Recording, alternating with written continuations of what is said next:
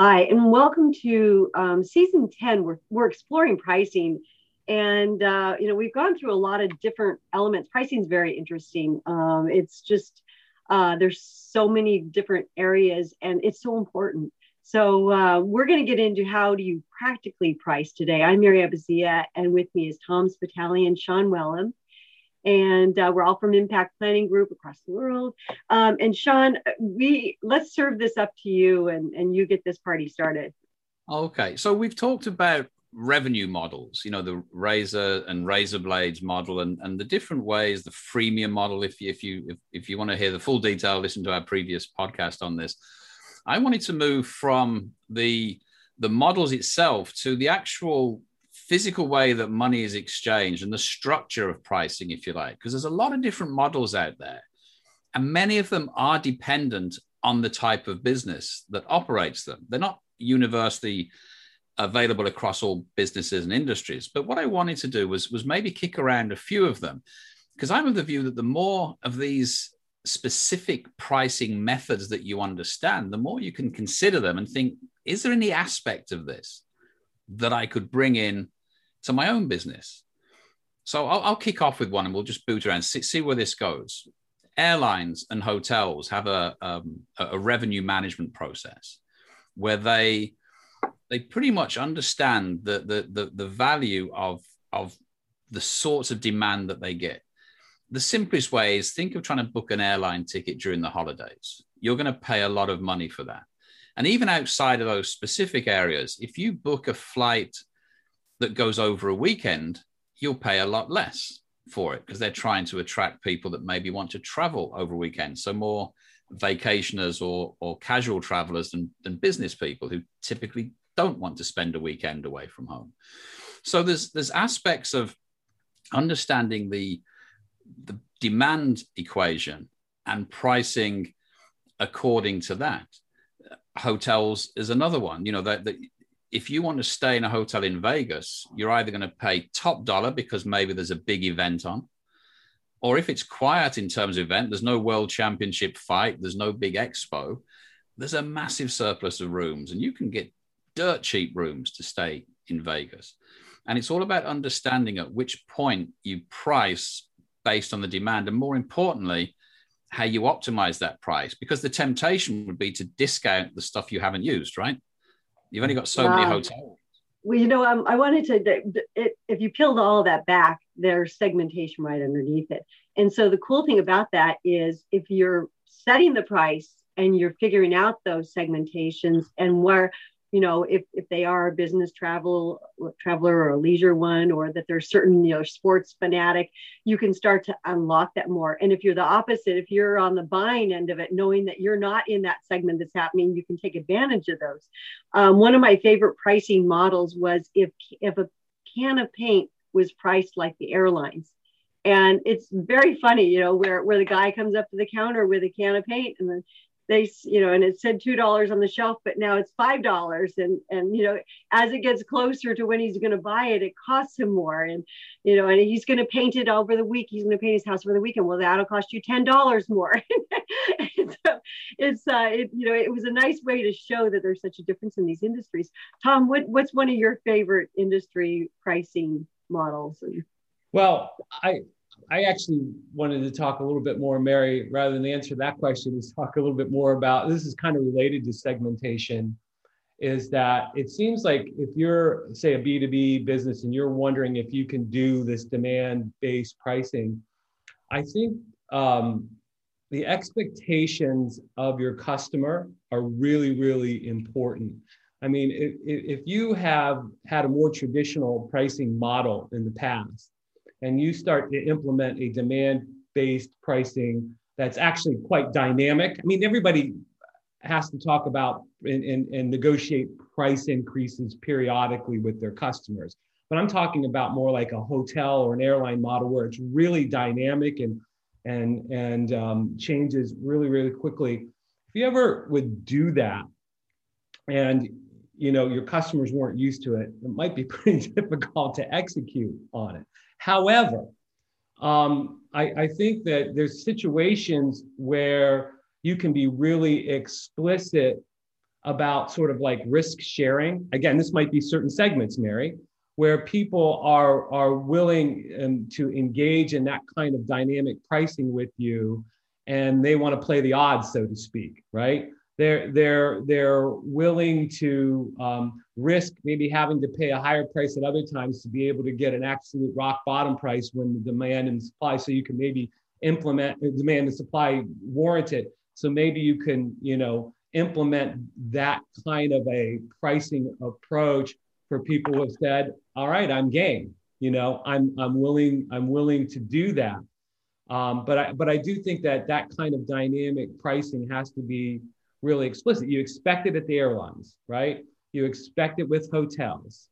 You expect it actually even at the golf course, And when you know to expect it, you realize sometimes you win, sometimes you lose. But if you're buying steel, well, maybe steel is actually something that you would expect. Maybe if you're buying, I don't know, office supplies, whatever. If you don't expect it and you see this kind of fluctuation, you wonder what the heck's going on, and you look for maybe a more of a stable.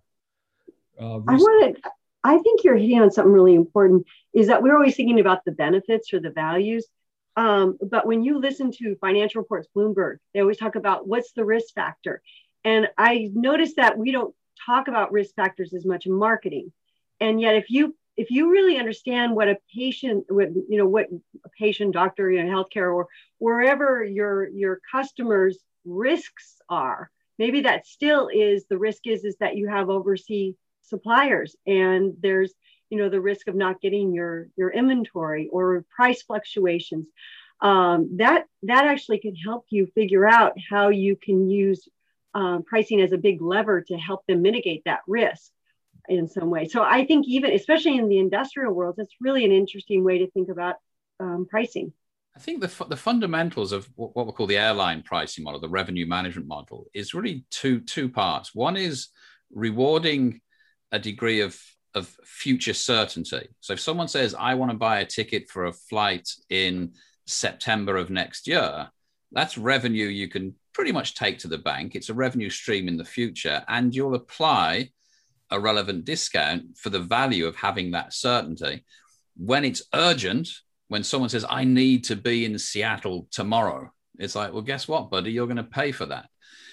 Every business or many businesses should be able to look at that continuum between urgency and pre-planning, and maybe offer pricing that rewards the pre-planning, where there's a mutual benefit of future revenue stream certainty for you and a good price for the customer, and recognize that urgency when someone says, I must have this done, I must get this done by Tuesday. Are you pricing in? Because that urgency is a value to the customer, and as a consequence, we should capture it. And that's the essence, I think, of the revenue pricing.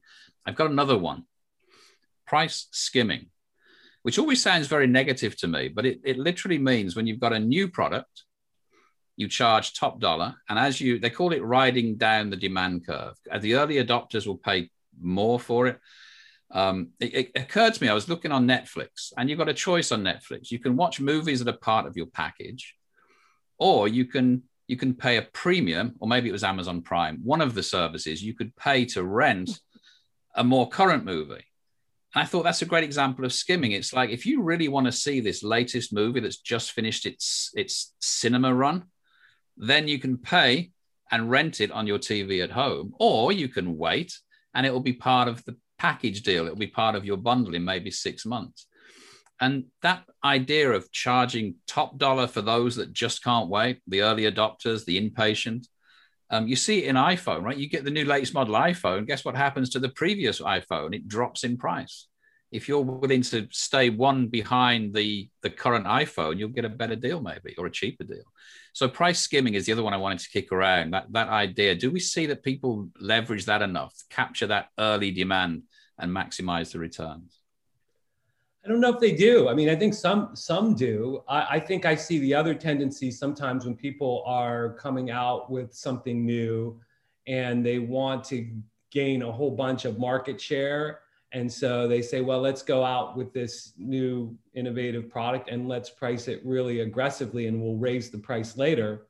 And I know that the three of us would say, well, warning, warning, the hardest thing to do in business is to raise your price. So, going in the opposite direction can be difficult, but I think it in some cases it might be warranted. It just depends on the amount of risk that's inherent around the new product, right? Is it something that is definitely and demonstrably better than what's on the market? Or is it something that people need to be convinced or to trial a while before they know if it's better? I think in those different situations, you might take different stances towards price skimming. But I personally, when I'm advising clients, I'm typically, Sean, going with the ride the wave, start high and ride the wave down, because it's just really difficult to get more price from,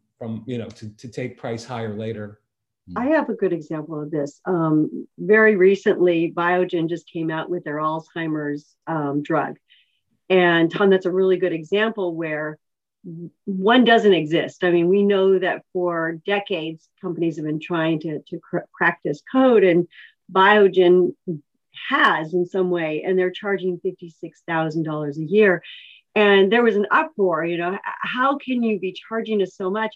And I listened to an interview with some of the leaders, and they number one had a lot of confidence in saying this drug is, so important to so many people, and it's the first of its kind, and we did a lot of research, and we need that money to continue that research. So they didn't back down at all, and they didn't apologize. They said this is the right price for it.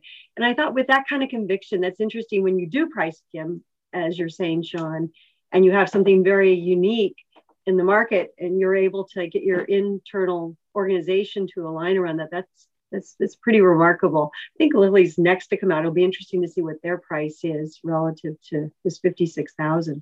I think there's an art to it for the majority of businesses that aren't in the patent protected products, which obviously have a slightly different dynamic. It's still very relevant. But for most people, I think the biggest challenge with price skimming is to not annoy the 10% of your early adopter customers. Because if they all said, oh, this is a great new piece of software or a great new product, and we're paying this launch price, and then they see in 12, 18 months that it's maybe 30% discount, they may well be agreed or think like, well, hang on, I want some money back. I want a rebate, which is one of the options. So there's a real art in how you position that, and making sure that if you are charging top dollar for the early adopters, that they get some benefit, some exclusivity, some extra source that makes it worth their while, because you don't want to have those are not the sort of customers you want to annoy in the long term.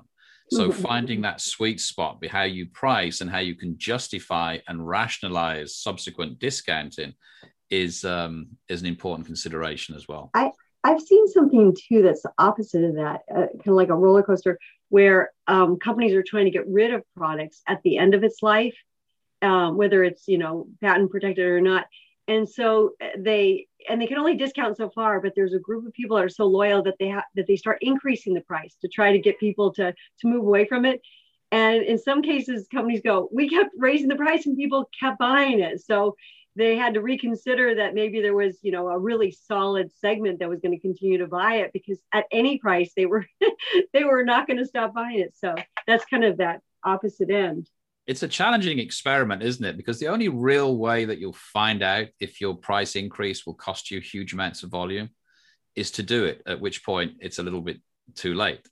It's like you'll never know until you do it. And it's not always the most risk-free way of approaching things. But isn't it funny how often you hear when people don't need the business or trying to wind down a product line or are trying to move away from a sector, and they choose the mechanism of increasing pricing to do it, how often they end up with a more profitable product because there's a core. Back to the segmentation, right? I think all roads lead to segmentation. There's some customers that will just keep paying within a range of reasonableness, right? No one's going to go bankrupt to buy your product, but there'll be people that have a higher price tolerance than others. And that's another element of this price skimming that maybe, we should think through. Yeah. And always doing some kind of if you don't know don't commit too much to say, okay, we dropped our price, 30%, but rather we have an exclusive deal. So you kind of test the waters with a promotional price for a very short period of time to see if you actually are on the right road or not, as opposed to just, significantly dropping it. You can't do hey, we got a special deal for you. We're going to charge you 30% more. You can't go that way, but you could always do the promotion deal going down. you know what a big pricing mistake, since we're talking about charging like different prices at either different times or different customers, the one thing that just drives me nuts, because I think it's a terrible practice, is when companies come out with deals for new customers only.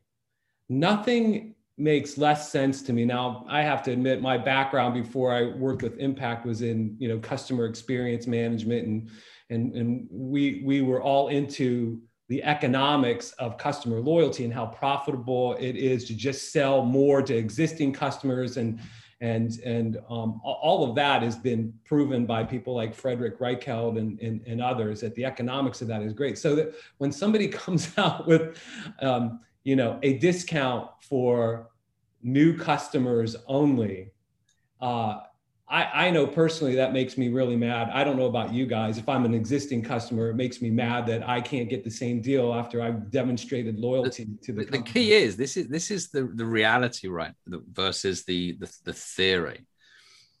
There was an interview I saw a while ago with a boss of one of the cable companies. I don't know which one it was for sure, so I'm not going to mention it. But basically was asked, how happy are your customers? How much of your content do they enjoy? Do they rate the programs that you put out? And he said, I don't care.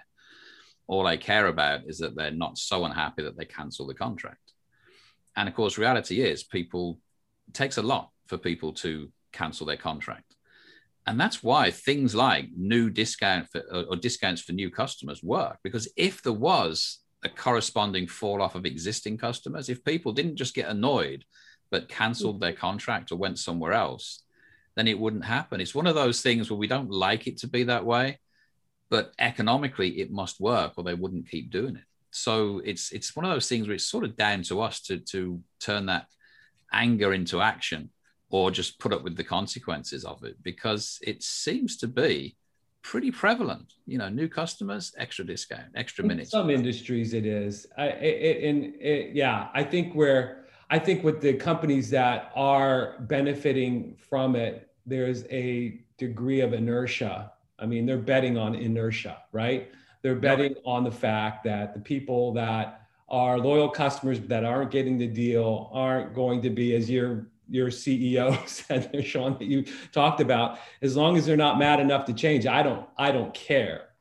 But the economics of many of the industries that we deal in, like the B2B industries, each individual customer and account is worth so much. I mean, the cable business, it's a marginal amount, but in the businesses where it really, really matters, I would never suggest, where the ticket price or the average annual revenues is really high, I would never recommend it. I agree. And to be clear, I'm not advocating for that. And I think you're right. It doesn't really affect the businesses that we operate in, because the idea of saying, one, I don't care is ridiculous, and saying, two, I'm going to give discounts to new customers, my existing customers can pay that's suicide. It just would not work. It's commercial suicide. But in those situations where you're getting a small amount of revenue from a million different customers, the sad fact is, and it's more of a lament than a support, is you can do that, and people will go, I'm so mad, I'm not going to take a squirrel, and they just off doing something else, and they'll keep paying the monthly subs.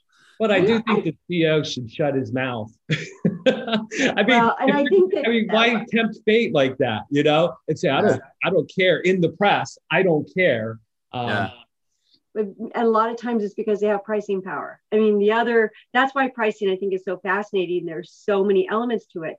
And, the guy was obviously not smart to stand up and say that, but they have tremendous pricing power, because you don't have a lot of options often as to other cable companies or other garbage collection services, which, by the way, are in the same area of customer satisfaction as cable companies.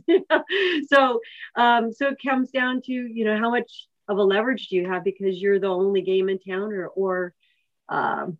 so anyway, I think we have to wrap this up, but any closing thoughts as we go?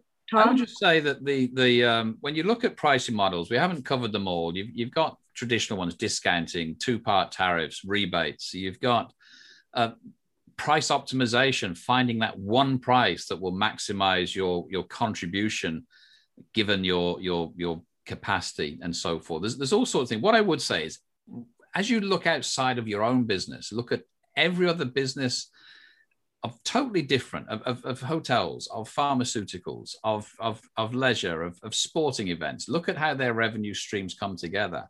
And just ask, how is any aspect of this that I could bring into play? Always be curious about pricing and just say, what could we do differently? And it's not about one-way streets, not about just increasing the bottom line. It's about doing it through making as many people happy as possible, giving good deals to people, and finding where the best places are for you to increase your margins. So be curious and look outside of your own market. Love it. Love it.